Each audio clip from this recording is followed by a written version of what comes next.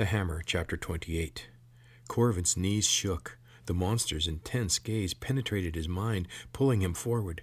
He took a step closer to the edge, then another.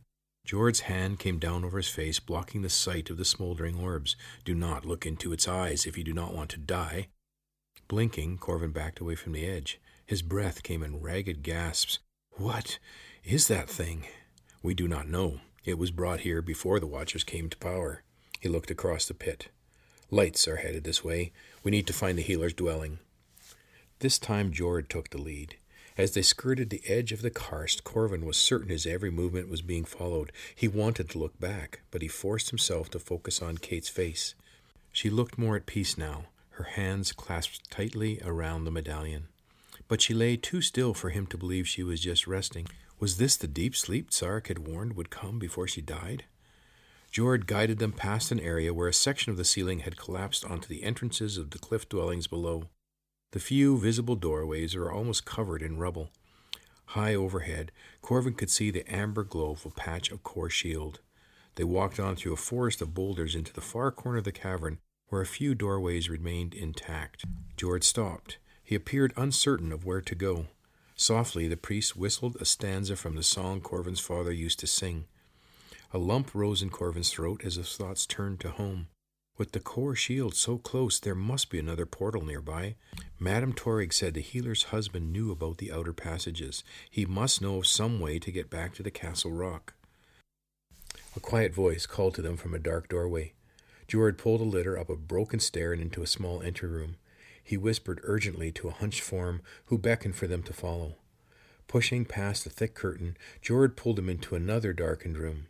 A light flared, and a thin, twisted firestick was inserted into a holder on the wall. The feeble light revealed a woman so bent with age that she had to twist her head sideways and peer up at him through a swatch of thin white hair. Her skin hung on her body in wrinkled folds. She looked like she was living on the edge of death, but her eyes shone with vitality. I do apologize for the lack of light. The palace has forbidden the use of firesticks unless they are only twigs smaller than a person's thumb. She held up her right hand. Only 4 fingers remained. They make sure you do not forget. Nodded to the other side of the room. Put her down and let me have a look at her. Jord and Corvin lowered Kate onto a short stone table that had been carved out of the cave wall. The old woman ran her gnarled fingers over the still body, clucking and muttering. When she came to Kate's hands, she gently caressed the ugly red welts from the black band. Ah, the young, so easily tempted by empty promises.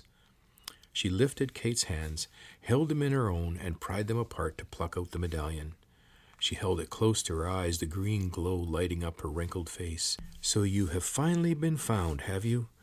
Kate moved restlessly, her hands grasping at the air. The old woman twisted her body around and looked up at Corvin. It would be better if I had the counterpart to this. Corvin glanced at Jord, who gave a quick nod. He slipped the hammer from the holster and held it out to her. The old woman took it from him as if it were made of glass, then hugged it to her chest. The strong blue light flowed over her face, swirling together with the green from the medallion and turning pure white. She breathed in the light and straightened up. Her eyes came level with Corvin's, a huge smile across her face. Only our Cor Van could have had these in his possession. With your return, I have hope for our people once more. Before Corvin could say a word, she bent to Kate and held the hammer and the medallion on either side of the girl's head. A jolt of white light arced around the pale face. Kate's arms and legs stiffened and her body convulsed. Stop, you're hurting her. Corvin leaped forward, but Jord pulled him back. Kate's eyes flew open, her hands pushing the light away. The old woman allowed Kate's hands to wrap around her own. The lightning ceased. The woman released the medallion into Kate's grasping fingers and sat on the edge of the table. Kate's eyes opened, searched the room, and focused on Corvin. She smiled thinly. I want to go home, Corvin. I'm sorry I took... Her eyes closed, and she slept. The old woman stood to face him. So it is true. The Cor Van has finally come to us. He shook his head. I'm not your Cor Van. It's just a name my grandfather gave me. I can't stay here. I have to take her home. The old woman looked at him long and hard before she held the hammer out and released its dead weight into his hand. The blue glow faded as she let out a deep sigh and sank back like a deflated balloon. She turned to cover Kate with a coarse blanket from the basket at the foot of the table. "You are correct that you must take this girl back. Her mind is now purged of the darkness she allowed to grow there. But she will not survive if she does not return to her own light. She does not belong here." She twisted to look at Corvin. "But that does not mean you are not the Corvan. You are a part of us. You and I must talk." "Is the girl able to travel?" Jord asked. "No, she is very weak. I need to get some nourishment in her. Perhaps Jokten will be able to find her something to eat." Jord turned to Corvin. "There is very little food here in the settlements. You and I should go back to the city. There is plenty of food in the storage room of the priest's compound. While we are there, we can find out when the next wasting is to take place and plan a way to rescue Tirith." There was no doubt Kate needed to eat. Her cheeks were sunken, her hands were gaunt and dry, but he didn't want to go with Jord. It sounded dangerous. "Jord, maybe I—" Pebbles clattered outside the door. The old woman put a crooked finger to her lips, took the sputtering firestick from its niche, and slipped out into the entry room. The tattered dark curtain fell behind her, casting shafts of light through its threadbare folds. Anne's tense voice penetrated the cloth. "I was right. They are trying to break through the core shield. This clearing of new tunnels to grow food is just a ruse. They have been seeking a weak spot in the shield, and today they found it." "Are you certain?" the old woman asked. "The soldiers brought an entire tunneling crew back early, all in chains. I crept close and listened. They have found a crack in the core shield wide enough for a person to walk through. A report is being sent to the palace at first light. It will take a long time to tunnel beyond the shield and reach the surface, but with enough firesticks it can be done. This can only bode ill for both spheres. All our work will be for naught." "There is always hope, my dear," the old woman said softly. "Come and see." The tapestry pushed aside and an old man pushed into the room. His keen eyes fell on Corvin's face, and he drew a sharp breath. He raised a calloused hand as if to touch him, then pulled it back. "What is your name, son?" Corvin stared at him. Other than the white ring of thick hair around his balding head, this man could have easily passed for his father. "Caelian, sir," he stammered. The old man frowned. "What settlement are you from?" The old woman pushed around the man. "He came to us from the world above. He carries the hammer." She poked the man's ribs. "And the girl called him Corvan."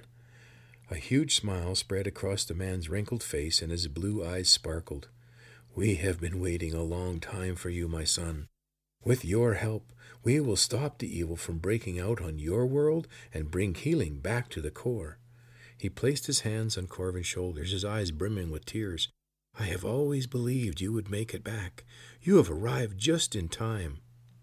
Corvin opened his mouth to protest, but a shout from outside the dwelling broke the silence. "Jokten!"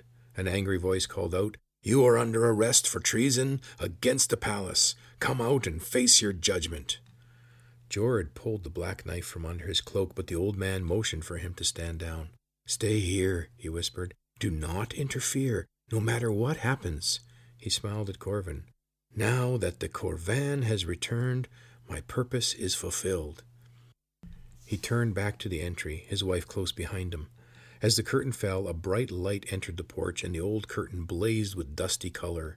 It was a piece of old, tattered tapestry, flowing with angular symbols around a green tree. "Jokten," a gruff voice rumbled, "you have been found guilty of unlawfully consuming food." Jokten's voice was firm. "I have done nothing of the sort. Your fellow conspirators have testified against you. You and the entire tunneling crew are guilty. You will all be tested in the karst." Jokten snorted. "Tested? Don't you mean executed? You will be given a weapon to defend yourself. If you win against the beast, you shall be proclaimed innocent." A shadow fell across the curtain, and another man spoke in a shrill voice. "Look here, Sergeant. Another proof of his treason. This is a piece of tapestry from the priests." "It is irrelevant. Old scrolls and the priest legends are meaningless. The high priest is dying, and the chief watcher has announced that his daughter will face the wasting at first light tomorrow. The priesthood is done." A thin hand slipped past the curtain. "But who knows what else Jokten might have in here? Perhaps he's been storing food illegally. I haven't eaten for 3 segments." "I understand your need, Corporal. It is mine as well.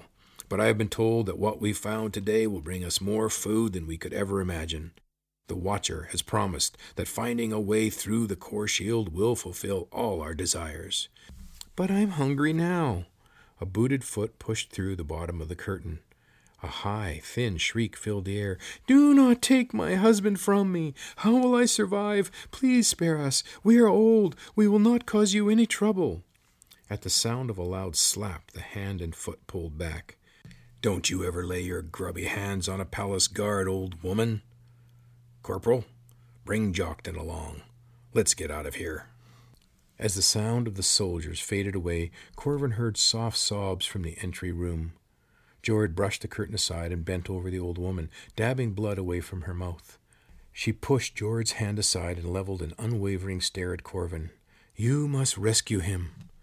Corvin lifted his hands helplessly. How could he possibly save Jokten from the soldiers? "Not for my sake," the healer said, "but for hers." She pointed to where Kate lay in the other room. "My husband is the only one who can guide you through the secret passages back to the surface."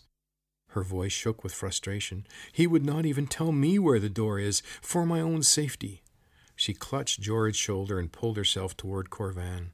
"If Jokten dies in the pit, you will be sealed in the core, and the girl will die."